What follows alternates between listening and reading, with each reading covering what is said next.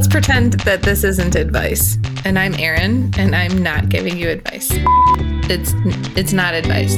I can't help myself give advice. I don't mean to. I don't want to. I want you to be able to live your life, but I know how to do it. I'm a huge know-it-all, and this is where I practice not giving advice to people, except I totally give advice to them.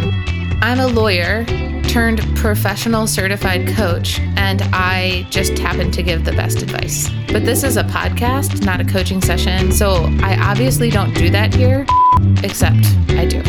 This is not advice with Erin Conlon, your know-it-all lawyer coach friend. This is not advice. So on today's episode, I talk with Whitney Wasson.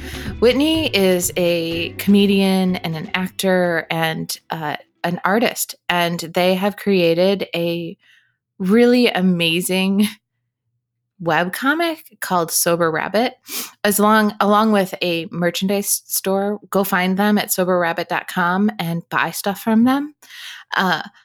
I loved this conversation so much. We talked about sobriety. We talked about feeling your feelings. We talked about redefining success and the intersection of eating disorders and trauma. And just, it was an amazing conversation with an amazing human being. And I am certain that you'll love listening to them. And if anything that I said resonated with you, please reach out, and I would love to talk with you about me as a coach and anything that I could offer you service-wise. So take a listen. I hope you enjoy this conversation with the magical Whitney, creator of Sober Rabbit. Hey, Whitney. What up? You know, the sky, is that what people say now to be cool? I would not know what's cool at this point. So, Whitney, thank you for being a guest on this show. I am this host. I'm not an expert in anything, though I like to think that I am. Mm-hmm. And I don't want to be an expert in you. So who are you? That's so nice. I'm Whitney W. I am an artist and a comedian, and I live in Chicago. Tell me about yourself. Like, what makes you you? Good question. I feel like I'm reevaluating that a lot during the pandemic, you know, as we all are, of being like, what do I like? Who am I? I'm someone who has been an artist in a lot of different facets. I sort of started out with theater and writing, and then I shifted to stand-up comedy. And then I was hit by a car in 2019 walking to a stand-up comedy show in sort of a fluke way, and my foot was broken. And then I had nothing but time to draw. And so I sort of renewed my interest in drawing, and now I do a webcomic. And because of the pandemic, that's sort of forced my shift away from stand-up. So it's funny. I mean, technically by trade, I've been a stand-up comedian for almost a decade, but now I've started saying that I'm a cartoonist, which is true as well. Oh, that's a big identity shift. So many during the pandemic. So tell us about like how drawing helped with your foot. Yeah. Well, by strange circumstances, I had all these shifting things happen in October of 2019. I had worked for a corporate job for many years, and they, in the way that corporate jobs do, had a big restructure, meaning I didn't have a job anymore. And so I was kind of in between things, and I am someone who is a recovering alcoholic as well. Mm-hmm. And so I started drawing just to sort of blow off steam. This little character that was a rabbit that was like just very hungover and sad. And it was just kind of to amuse myself. And then I was headed to a show on like a normal day and like a street I had crossed 1 million times before. And a woman who was tired and leaving work was either changing the radio station or texting. She ran 2 lights and hit me. It was just, Whoa. I mean, fluke of flukes. You know what I mean? It wasn't the average thing of like, it's a crazy intersection and you're dodging cars. You know, it was really nothing was going on. And then all of a sudden a car hit me. So I was already in this weird phase of like I'd been unemployed for 4 months, which was unusual for me. I'm a very like, I don't know, kind of structured person. And then suddenly I couldn't walk anymore. And so, that obviously canceled that comedy show and canceled many months of gigs for me. And I had to just be still. And that's something that, as a person in recovery who I was someone who used to want like an instant fix. Like I want to turn my brain off or I want to turn my brain on. And part of that for me is staying physically active as well. I was someone who was always going to a mic, always going to a show, always seeing a play, just go, go, go. It's one of the great things about living in Chicago. You can do so much. But it literally grounded me. Like I had to be on the couch. I had a very broken foot, couldn't move. And so I was like, well, I guess I'll revisit this thing that I did my entire childhood, which is draw. And then, by strange circumstance, we shifted into the new year. And then very quickly after that, there was a pandemic. And so I know that everybody has that moment of like, what were you doing during the pandemic? But I had just gotten clearance to start walking again without a walker, without a boot. That's so not fair. No, it was so crazy. And so then I was actually looking forward to doing a tour. I had a club show. I had a conference gig booked. Like I was really going to do my stand-up comeback. And the universe spiked that down. And so I was like, you know what? I'm not like a superstitious person, but I am a pragmatic person. So I was like, maybe I should shift to art more than stand up. And maybe this is something that I really should focus on. So I actually wound up starting an LLC. I have a couple of online stores. I know you love that entrepreneurial stuff. But yeah, so it was just such a big shift. And it's very hard for me to think back and be like, wow, what was I even doing back when I could, walk normally and go out in the world without a mask? And so, yeah, a lot of big shifts in my life have happened. Yeah. What do you think the universe was telling you? I think it's very easy to be like, the universe is like, slow down. Like, because I've always been a very go, go, go person. I think some of that's driven by anxiety and depression of like, I have to maintain this momentum.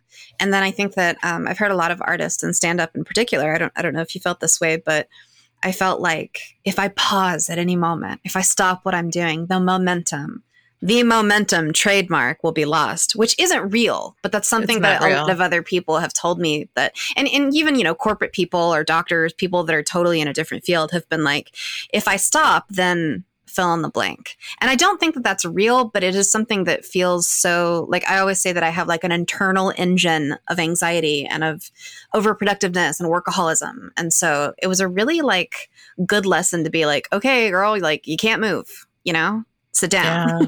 So it was helpful ultimately, but it's still a shift, staying home all the time. And it's a total shift. You kind of have to like accept that you have an inner life, regardless of whether you're outside in the world. And that whole external versus internal thing that everybody is having, like, how do I want to present to people? Where do I want to be when I'm out? What do I want to look like? It's kind of like refreshing that everybody else is kind of dealing with that at the same time. How is it refreshing for you? What do you see that you're like, other people are going? Is there something that you see other people are experiencing that you were previously experiencing, or? A little bit with the mobility stuff. I am someone who was very fortunate to not have really had any underlying health problems that prevented me from walking. And now it's a long story and it's still a developing story, but my injuries are permanent. And that's a big adjustment. So in a weird, petty way, it's kind of nice that everybody's being like, wow, I really can't go outside, or I really can't.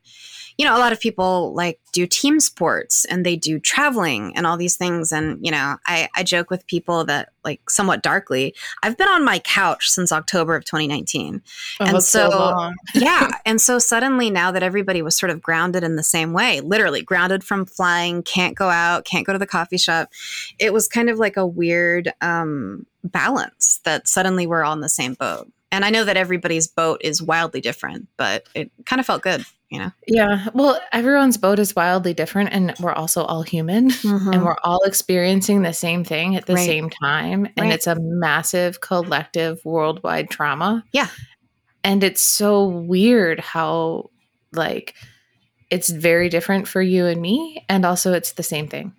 Right. Yeah. And I also don't, I have a little, because I have had various shakeups. I lost that job. I lost that mobility. I lost the career of stand up somewhat overnight. We actually wound up having to move out of our apartment because money became a thing. And so I've had a lot of loss and a lot of grief too in my personal life, like I'm sure everybody else has. But I am definitely not one of those people. I sort of bristle when people say, it's been so nice to just settle down and reconnect with myself because you're like, no, man. Oh, it's bad. And again, I've been on the couch thinking about this introspective stuff pre-pandemic. So I'm not one of those people that's like, it's been so nice because it's been rough. It's been rough. Yeah. What's like, I'm really sorry for all the things that you lost. It sounds like you've really had to rebuild your world. Yeah, well, thanks. And something that I've been pretty public about, so I think it's okay to say, I lost my best friend this time last year, which is not related to the pandemic per se, but a lot of people with addiction problems and mental health problems have been stranded, in all of this, and so it was related to that. And so that's been another big like day-to-day shift of what do you do when your friend of 20 years isn't there to text cat memes to anymore. Like a lot of my coping mechanisms and comforts have gone away. So I know that's like, I feel like my topics are just getting sadder and sadder today. but I do feel like, it's important to mention that grief and loss is something that we're all dealing with in the collective sense. And then also just in a personal way too, Yeah. I follow you on Instagram and Facebook, and I knew about the loss of your friend, and I'm so, so sorry. Oh, thank you. How are you doing with that? It's sorry as I adjust my cord. I'm doing okay. I had heard people say variations of this, but that grief isn't linear and that, there's stages of it, but it hits at different times. And that's something that I feel like is very accurate of like some days are fine and then other days are not great. And I'm someone who can kind of fall into the trap of being like, oh, today was bad because I wasn't productive.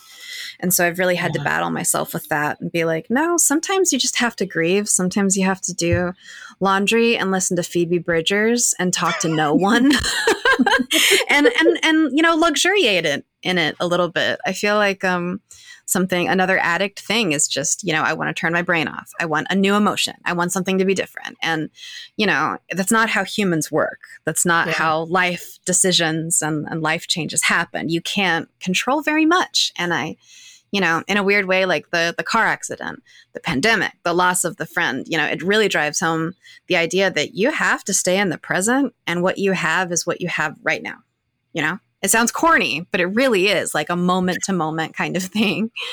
Yeah. Well, I mean, my way of luxuriating in sadness is lying on the floor and staring at the ceiling. Oh, yeah. Yeah. A character in my comic, Brenda, the pigeon, is laying on the floor overwhelmed most of the time. That is from life. Like, I love floor laying. There's something to me about the coldness of the floor and like how flat it is and it doesn't cradle you and you have to meet it. Yeah. That makes me feel like, okay, I'm surrendering. Yeah.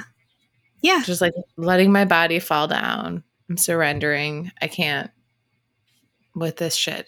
Yeah. And that's a huge word in recovery as well. The idea of surrender, that's not just a 12-step thing. I think that's like just how, people talk, but it's important to sometimes just give in to, okay, I just have to be here. I have to accomplish nothing.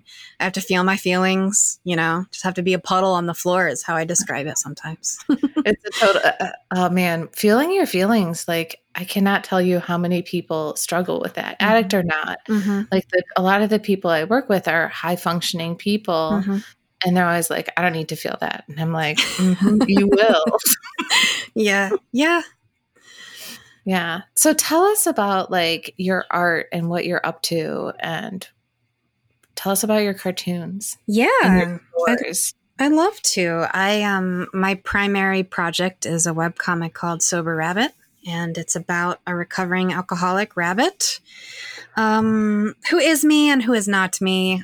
We share some commonalities, but it's not purely autobiographical, which sometimes people think that comics always are. So yeah, Rabbit's very moody and very, I don't know, short-tempered sometimes, and can be on the depressive side. And Rabbit's friend Brenda, who is a tall blue pigeon, is sort of the anxiety-ridden person in the comic. So depression and anxiety meet together. Yes, exactly. And so Brenda is very high-strung and is sort of the panic to Rabbit's slow burn angst. And there's other animals and other issues that are discussed. I talk a lot about workaholism and eating disorder recovery and substance use disorders and that sort of thing. It sounds really bleak, but it's usually very funny. But yeah, so I draw new comics Wednesday through Friday. And then I have a Patreon as well that I share a bonus comic with on Wednesdays. And then I just sort of post any projects that I'm working on and any stuff that's up and coming there first. But yeah, generally I'm just drawing little square comics for Instagram all the time. And then beyond that, I'm working on a book that hopefully will expand those stories. So you are? Yeah, I am. Is it a comic book, like a book of comics, or is it a book with words? It's a graphic novel, but I would describe it as like a novel that is pictures. I know that sounds silly, but it's not a comic strip, it is like a full-length story. So yeah. That is so cool. I love Sober Rabbit so much. Thank you. I'm not in recovery, but like, I think a lot of the things that I do as a coach have crossover, presence, being willing to be with whatever, allowing discomfort and choosing every day. Yeah. But what I really, really love about your characters is that they're all so human for being animals. But thank you. Well, I see myself in Brenda all the time because I am way more anxious than I am depressive, although I used to be on the sadder side. And I think so this is just my interpretation and my experience of your work, but it just makes it feel like, oh, it doesn't matter who you are. We're all experiencing some variation of undeserved rage at some point or lie on the floor sadness. Yeah. It takes all of the emotions. And I think that's something that I'm learning just as a human, that it's okay to be pissed. It's okay to be disappointed. It's also okay to experience joy and just be really happy and, blissful about dumb stuff. Like that's a skill that I'm really honing. It's funny you say that though. I've been surprised how many non-addicts or normal people or normies or civilians, whatever you want to say, how many non-addicts have enjoyed the comic. I'm very moved that they are interested in it. I really thought that it was going to be something that was, catering to a kind of specific, disillusioned, maybe 12-step goer that likes it. But I love it. And I think that maybe that just has to do with, regardless of your experience, everybody has anxiety or fears or, just tough stuff you have to get through. It doesn't really matter who you are. Yeah. Well, you mentioned joy. What are small things that make you ridiculously happy? I am a big lover of memes. I think like anyone who uses the internet. So I also do some recovery memes. I look at them all the time. So I love that. I'm also a big time apartment gardener. It's slightly out of view. We're on webcam now, but I have a big succulent situation going on. So I found that was a skill early in recovery that I was given some plants as a gift, and I was like, you know what? It's kind of nice to not focus on my survival for once and instead be like, can I keep this thing alive? And that's become this huge hobby. I have a bunch of vegetables growing out back. I have a bunch of carnivorous plants now. That's a new thing that I'm into. Ooh, that's interesting. Yeah. So I'm a big apartment gardener. That's super fun. And then this sounds so silly, but this is something that I'm fully embracing. There's a bunch of weird mushrooms around in this beautiful natural place that I live in now on the Northwest side. So I've been looking into mushrooms, and I think that's going to be my next big expenditure. Like, I'm going to get those mushroom growing kits and just get full blown crazy into that. I didn't know they had growing kits. It's a whole thing. I'm going to get you started on it now. I'll have to send it to you.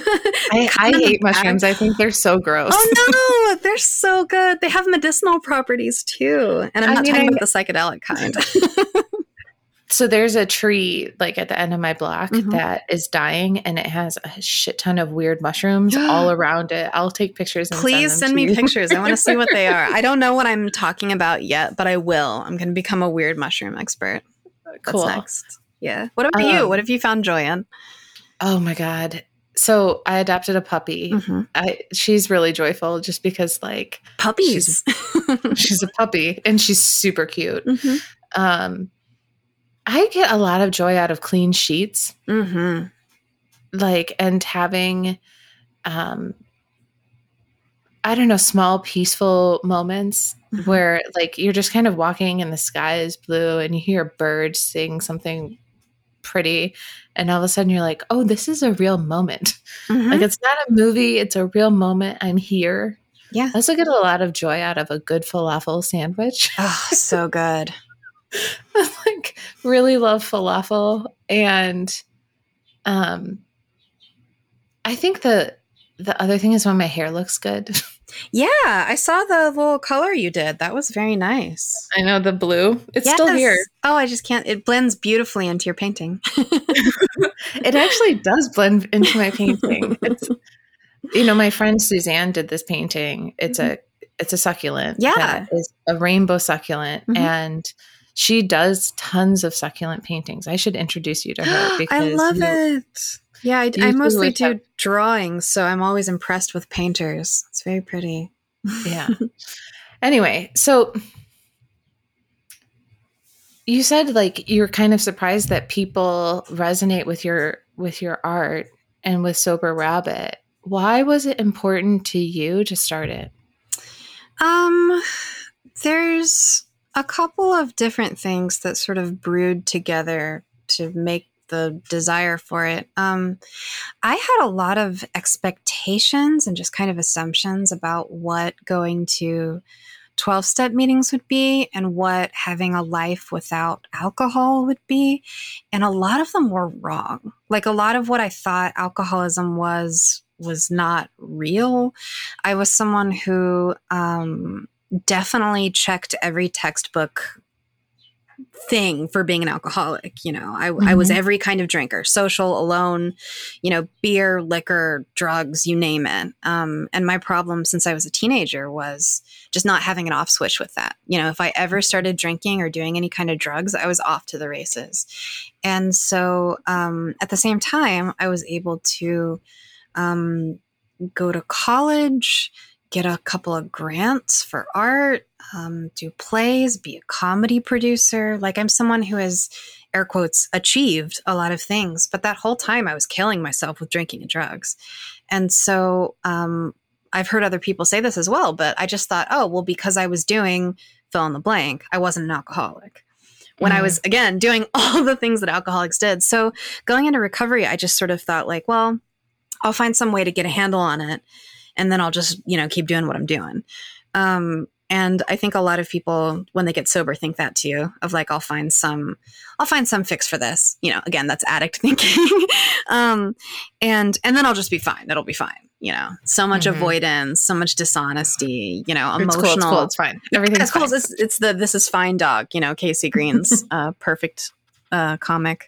But yeah, so I had all these wrong ideas about it. And when I actually started going to 12-step meetings and going to, just support groups and having therapy and all the things that you should do when you're really messed up and need help, I noticed that the public perception of what it is to be an alcoholic and an addict and the reality of being an alcoholic or addict is different. I know a ton of high functioning, successful, smart, good looking, cool people who are rock bottom addicts. And I don't say that to be mean to them, but I just mean that you can have all these material things and look like you're doing well. And personally, privately, be a mess, and it feels terrible. So I just sort of wanted to write about what it's like to be a sober person and view the world, but then more than that, show that there's a couple different ways to do that. And the other thing that is a pet peeve of mine is a lot of addiction stories sort of deal with, okay, there's this person that's doing a lot and then they hit rock bottom. Or it starts with there's someone rock bottom and then they achieve so much that you forget that they're an addict. And it's fine that those stories exist. And I know that there's Tony Robbins types in the world that have these incredible, clear, linear rags to riches, bazillionaire, and, more power to them. But I don't think there's a lot of stories just in pop culture, whether that's, a movie, a book, a comic book, that really show what it's like when you're, for example, almost 5 years sober. It's not that interesting.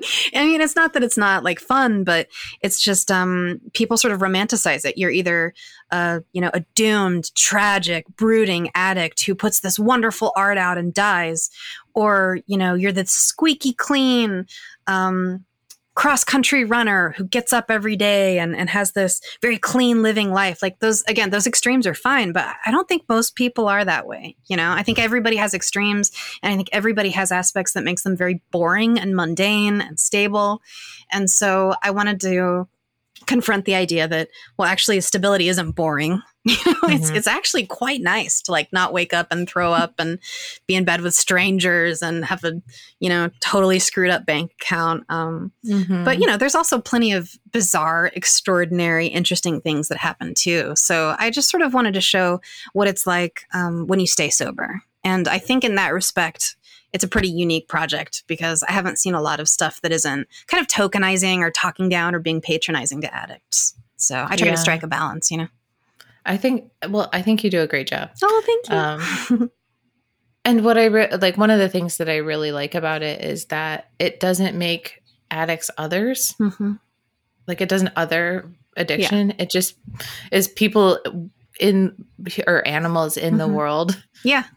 Who have a thing that they deal with every day. Yeah. And that for me helps me not other myself. I think that that some people can talk too much about like artist therapy and craftist therapy, and like that's fine, But for me, like it's just really having a sense of humor and an outlet for the darkness, But it is also just these people. It's been so eye-opening to me to meet so many different kinds of people in recovery. And who are sober, because it's been a big eye-opening thing for me that a lot of people never drank because of religious beliefs or health problems or family history. And they're in the same, situation that I am, really. It's different to be openly abstaining from substances. It's a different walk of life. So at the same time, they're just people, Yep. I think Kathy Griffin used to talk about being sober because of her family and her mom drinking all of the time. And I stopped following her like intentionally, not because I didn't like her. I just stopped using Twitter. Yeah. And, and I saw that recently, like she, was diagnosed with lung cancer. And then the other day she said, I just had my surgery and I'm a recovering opioid addict. Ugh. And did you see this? I didn't see the opioid addict part. That's so tough. And so she's like doing this. She almost overdosed and died last year. So she's been sober for a year and she's doing her lung surgery recovery with Tylenol. And it's like the commitment that you need to have to yourself to withstand that and to choose that. Yeah. Like if we all gave ourselves a little bit of that kind of self-love. Yeah. Could you imagine like some cool things that would happen? I mean, and that's what's so interesting about recovery. Like for me, and I think it's true for a lot of people too, like this idea of like, maybe you could have a scrap of self-esteem. Like, maybe you could be nice to yourself. And instead of that, censoring voice of like, you're not good enough, you'll never do this, you're fat, you're too skinny, like whatever it is, like what if you just told it to be quiet for a little bit? And I'm sure as a coach, that's like a huge hurdle that you deal with in everything. But, just that sort of revolutionary idea of like, what if you're okay? You know, it's like the anti-BoJack. I'm like, what if you're actually not this broken mess? And what if you're okay? And then what is that like? Do you enjoy it? It's okay to enjoy it, you know? That's where I am anyway. Yeah, I'm in that place where I'm like, man, I'm alive because like, why else would I be here? I apparently chose this timeline for some reason. So this is where I'm at. I might as well have fun with it. Yeah. And I used to be in that like achieve thing. And it sucked for me because I wasn't achieving in the level that I thought I should have been. Yeah. And I hated what I was doing. And it felt like I was really, really empty. And now I'm like, well, I don't have as much money, but I really like my days. Yeah. And isn't that the point of everything, though? Just to find like what you enjoy and then just do it. Like, I think that's what I'm whittling down in my life, too. Like, I love drawing. You know, it doesn't have to be this. I don't have to sell this book and be the most successful cartoonist because, like, there's so many different avenues, you know, to doing that. I just like drawing. I like drawing rabbits, you know, like at the core of it. It's fun. Yeah. Well, do you have like a longer vision for what you want to do? Not from an achievement place, but from what your message is or how? Yeah, I feel like there's a topic that I keep going back to. So, you know, sorry and slight trigger warning there. My friend's intentional death changed a lot for me. You know, it didn't just change our friend group and splinter things and cast a kind of different pall on my childhood.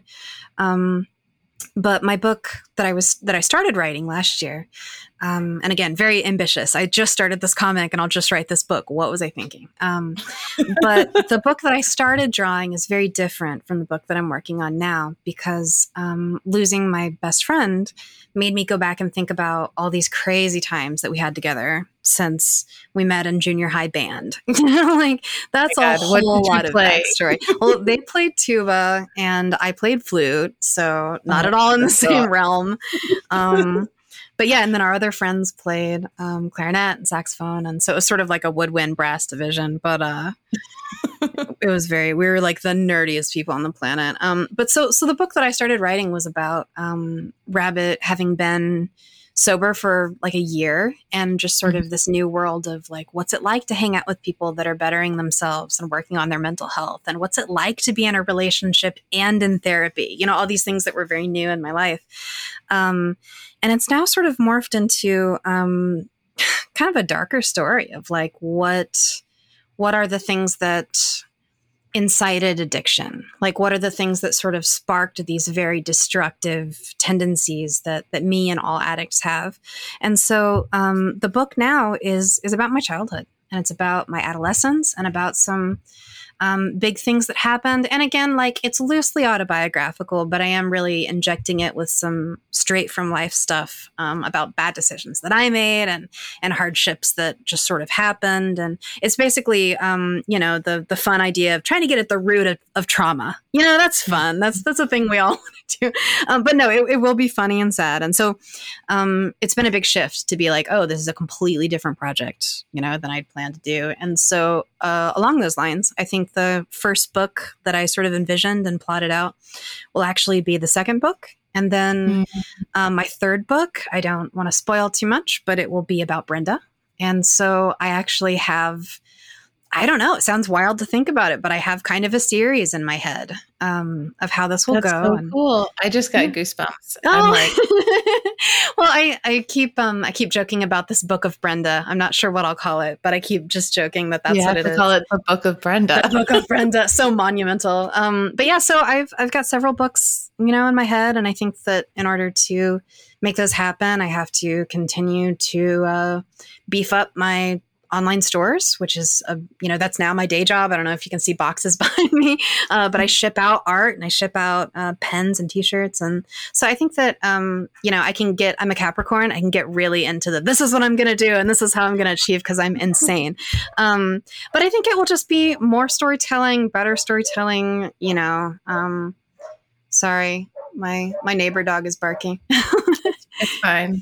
But, Zelda can't hear it, so as long as it doesn't create like a chorus. Oh yeah, a barking club. But yeah, no, I think just more books and more projects. And this whole time, I will be continuing the story that I'm telling on Instagram, which is sort of, bits and pieces. I think it's very hard to do long term storytelling on a little square medium that only has 10 panels. But so I'll just have a couple of stories, there still. It's interesting because, there's some kind of freedom in the limitation that like Instagram creates. Sometimes for me, when I'm in a creative place and it's like wide open, I'm like, yeah, I can't do anything. Yeah. And the thing about the thing that's wonderful and terrible about any art stuff, or really even any business stuff nowadays, it's like, do you want to print something? Okay, you can print anything.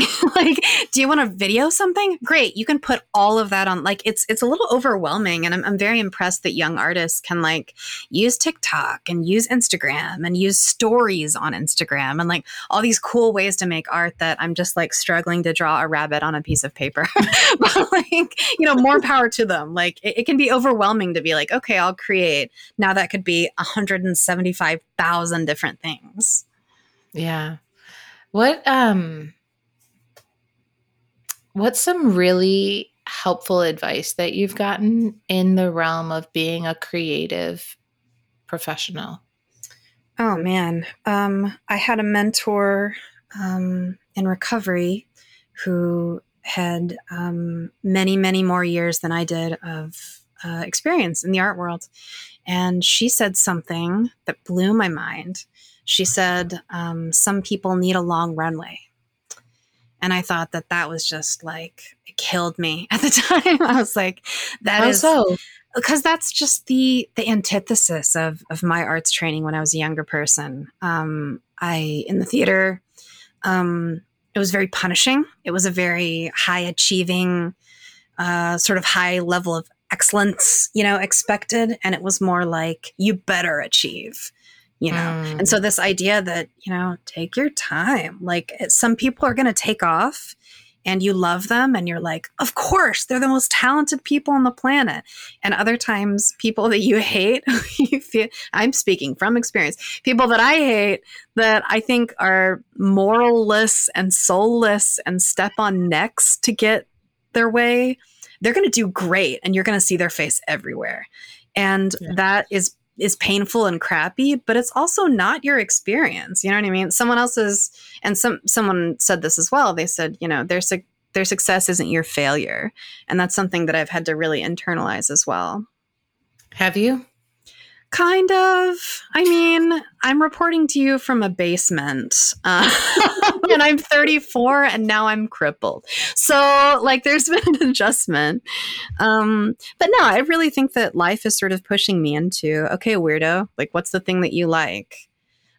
What's the thing that sets you apart a little from other people? And, I'm someone who's always been able to draw.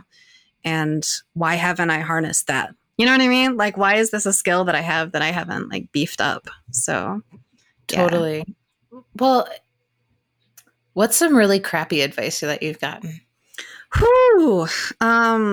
There's for sobriety and for art. I want to hear all the crappy advice. Oh yeah, there's been so much bad advice. As a coach, I'm sure we'll just knock you out. My first worst mentor, who in a lot of ways, I think I'm still getting over this. His perspective on being a young actor was be a blank slate.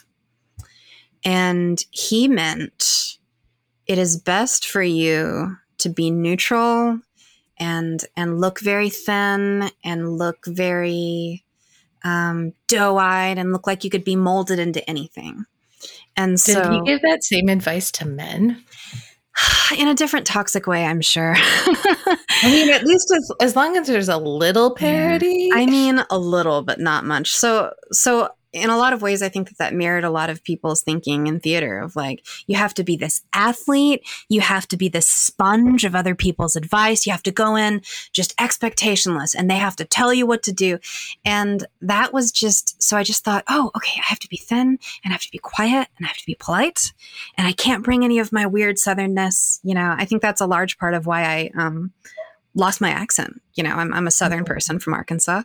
And I think that was like, oh, I can't be myself. I have to like wipe this away. And that was so damaging to not be myself, and that's something that, again, I'm 34 years old, that I actively have to be like, you know what, this is what I got. And it's not bad. You know what I mean? Like, and that's just a very basic self-esteem thing too, to be like, you are not bad. Like, you deserve good things. Like, you are not broken, so you do not have to wipe yourself clean into a popsicle stick in order for other people to accept you and choose you. Yes, because the implication is that you're bad to start with. That's not true. Like, I was an 18-year-old actor. Like, what are you talking about? So that was terrible. And then I've had other people, I don't know, something that I'm increasingly addressing in the comic is the 12-step recovery, sort of abstinence only substance recovery people are not the most in tune with eating disorder recovery. And so there can be a lot of damaging stuff there. That's actually what I'm addressing with Brenda's storyline in the comic right now, that a lot of people can have these great, wonderful, inclusive, like just wonderful ideas about recovery, and then be fat shaming or talk about the way people look, or say stuff like that some food is bad and some food is good. And as addicts, I think it's very easy to fall into the trap of the hamster wheel of whatever it is. And so a lot of people sort of, and I can fall into this too, have addiction transference towards exercising and towards eating and towards intermittent fasting. And there's a lot of like rigid structures that I am into, you know what I mean? Like, as soon, and that's just me personally, that if I start counting calories, I'm off to the races. I know it turns me into a crazy person. Yes. And so I absolutely refuse to do it because it turns me into a crazy person. And then I'm like, oh, well, if I do this 45-minute high intensity interval training, weightlifting, jumping workout, and it's like a constant math equation, except that's not actually working to get me to where I want to ostensibly be. No, which is stronger and healthier and fitter. I know, it's like sort of achievement, and I think that's just because like humans like checking things off in boxes and they like categorization. But in that same vein, now with all these mobility issues that I have, the short way to say it is that I have post-traumatic arthritis from a car running over my foot. So my foot was sort of cut in half by this. It was awful. But a lot of people, and I was actually just talking to my therapist about this. So it's great to have a therapy session and then go straight into talking to a recovery coach, or not a recovery coach, but a coach. You know what I mean? I'm not a recovery coach. I do not ever want people to like get them. I don't want to portray myself that way because I know it's a very specific thing. Yeah, but to go into someone who is like about like bettering yourself and all that. It's totally. Yeah, like I totally lost my train of thought. You were talking about your foot and my foot. Yes, bad advice. Taking into consideration that I was hit by a car and that my foot was broken and that it's permanent and that this is a new thing for me and I'm very sensitive about it. A lot of people have thrown out the killer line that I have heard all my life, which is, you should just do yoga. I should just do it. And people will say stuff like, have you tried icing it? Like, have you, what about physical therapy? And it's just, again, like, it's 2021 and this happened in 2019.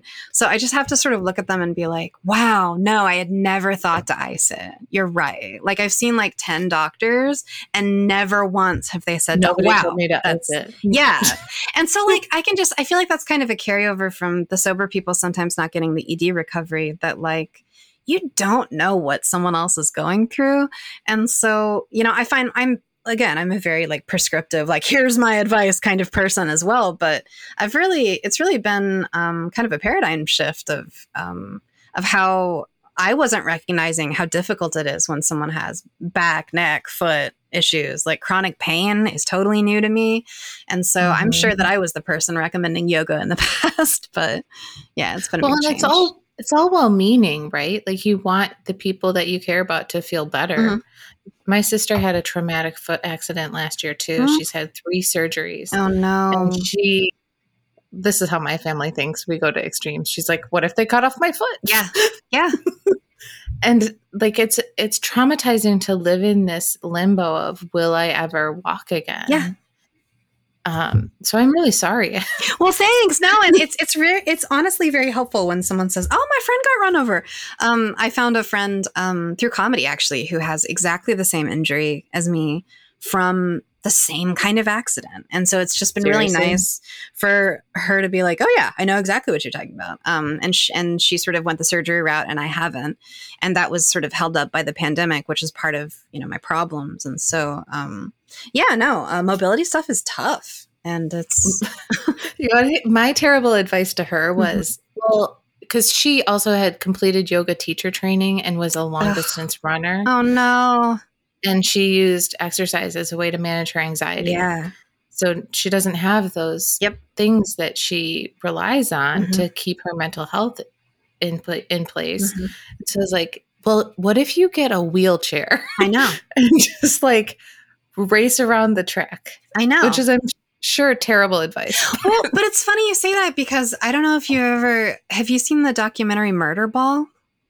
Oh, I think I had like a while ago. Yeah, it's about basketball and wheelchairs. Yeah, it's been many years since I saw it, but it's essentially wheelchair rugby. And I was talking to my husband and I was like, I need one of those wheelchairs. Like maybe me and your sister need that as well of like, I'm busy. Like I need, like there's been discussion of like, what if I got a scooter and stuff? And this is where my addict brain goes. I'm just like, how fast does it go? Like, that should not be the first question. It should be like, am I comfortable? Is this healthy? And not like, I want to go fast, but... Like, what kind of helmet do I need? Do I need a full face helmet or just like a top of head helmet? And can I paint flames on it? And can it have glitter? But no, I directly relate to your sister's stuff of like, I don't have this coping mechanism anymore of jogging or not that was ever particularly my thing, but just like, going to a coffee shop and all that, I have to think about where I'm moving and it's a big change. Yeah. How do you relate to yourself now? Have you settled on like anything? Are you still feeling like your identities are all in limbo or? Yeah, there's kind of a lot going on. I feel like, my whole life is probably recovering from my very repressive Southern upbringing. And that's not even my parents or family. It's just more like the environment that I was in. I joke, in the shadow of the Baptist church. It's like literally where I grew up. But yeah, so there's a lot of gender identity stuff, that's new for me. And I really like that a lot of people are talking about that in the pandemic of like, wow, here I am. I can choose my how I want to present myself. And when the world resumes, I can go out looking differently, maybe, or whether that's clothes or, changing yourself in other ways, so that's been different. And I think that I've really gotten better about radical self-acceptance. And just radical acceptance is so hard. And then radical self-acceptance is like the master's level of that. It's like the Olympics of being okay with yourself. But yeah, no, so I'm working on a lot of that, but I feel like, I'm a lot more at peace with myself. And, I don't know if that's age of like just sort of mellowing out into who I am. I'm guessing recovery is a huge part of it, of no longer trying to hide who I am with drugs and alcohol and who I think I should be. I really feel like I'm trying to phase the word supposed out of my vocabulary. If you're not supposed to be anybody, you're not supposed to be this thing, like be what you want, Yeah. Have you ever heard the phrase stop shoulding all over yourself? No, but I love it. That sounds like a sober thing. You can keep it. I love it.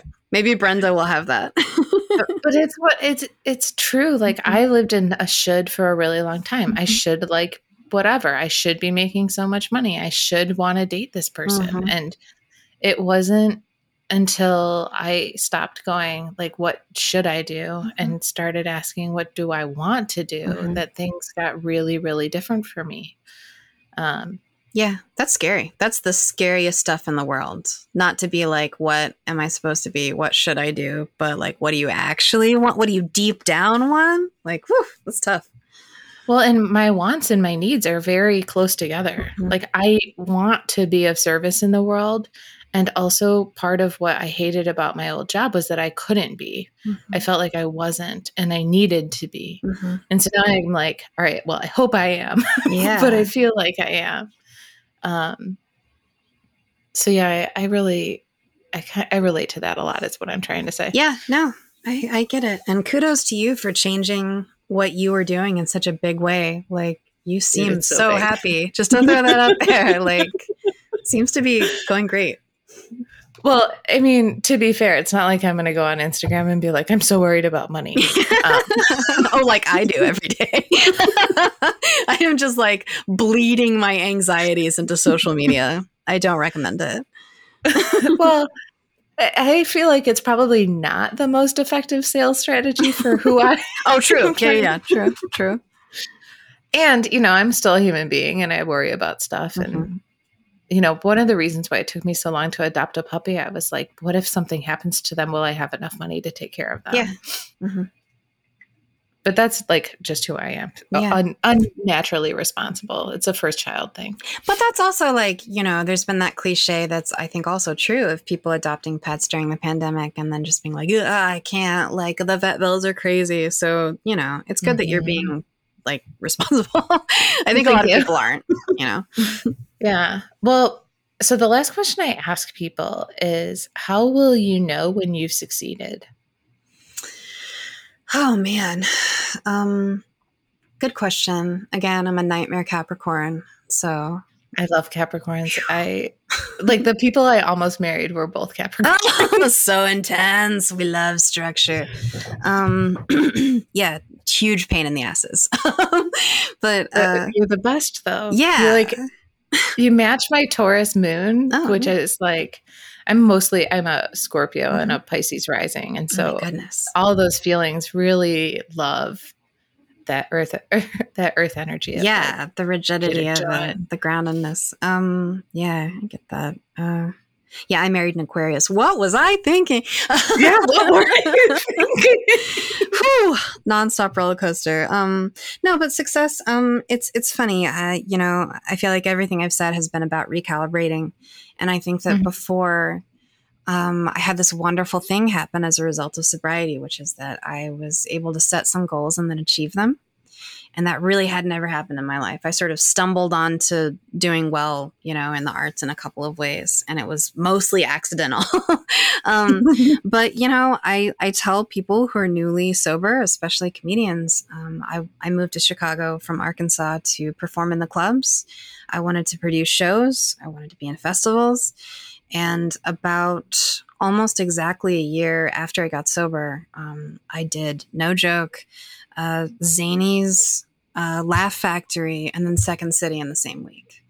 And that is so awesome. Insane. And then somewhere around that time as well, I got to do a show at Steppenwolf, which for someone who has so much theater baggage and, eating disorder recovery is a big part of my actor struggle, to do a show about being exactly as I was, as a stand-up, not even as an actor at Steppenwolf was like a highlight for me.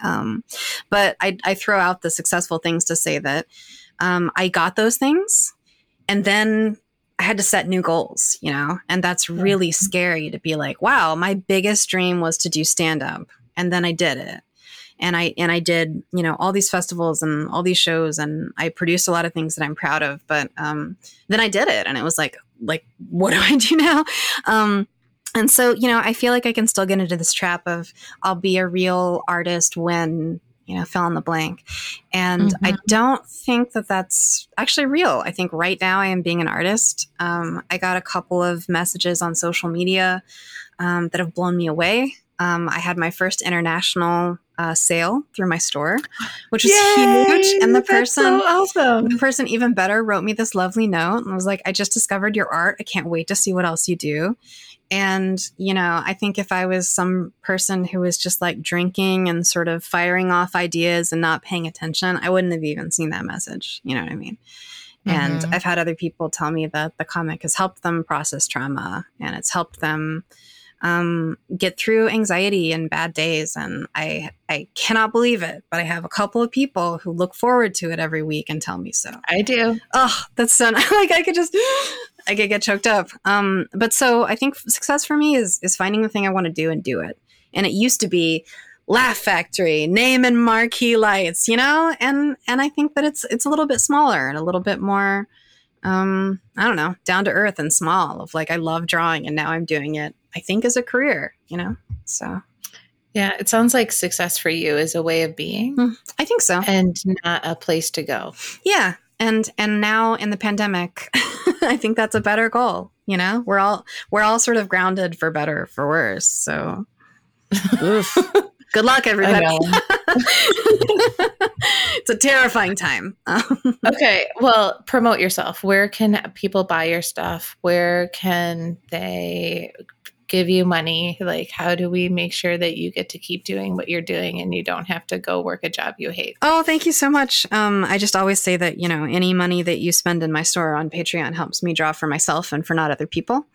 So that's exciting. You can find all of my stuff at soberrabbit.com.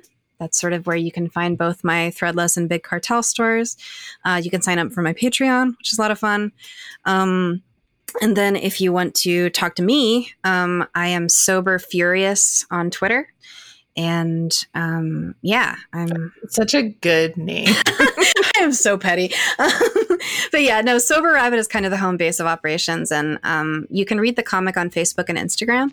But because of the swipe feature, I really recommend Instagram for reading it. And that's just at Sober Rabbit.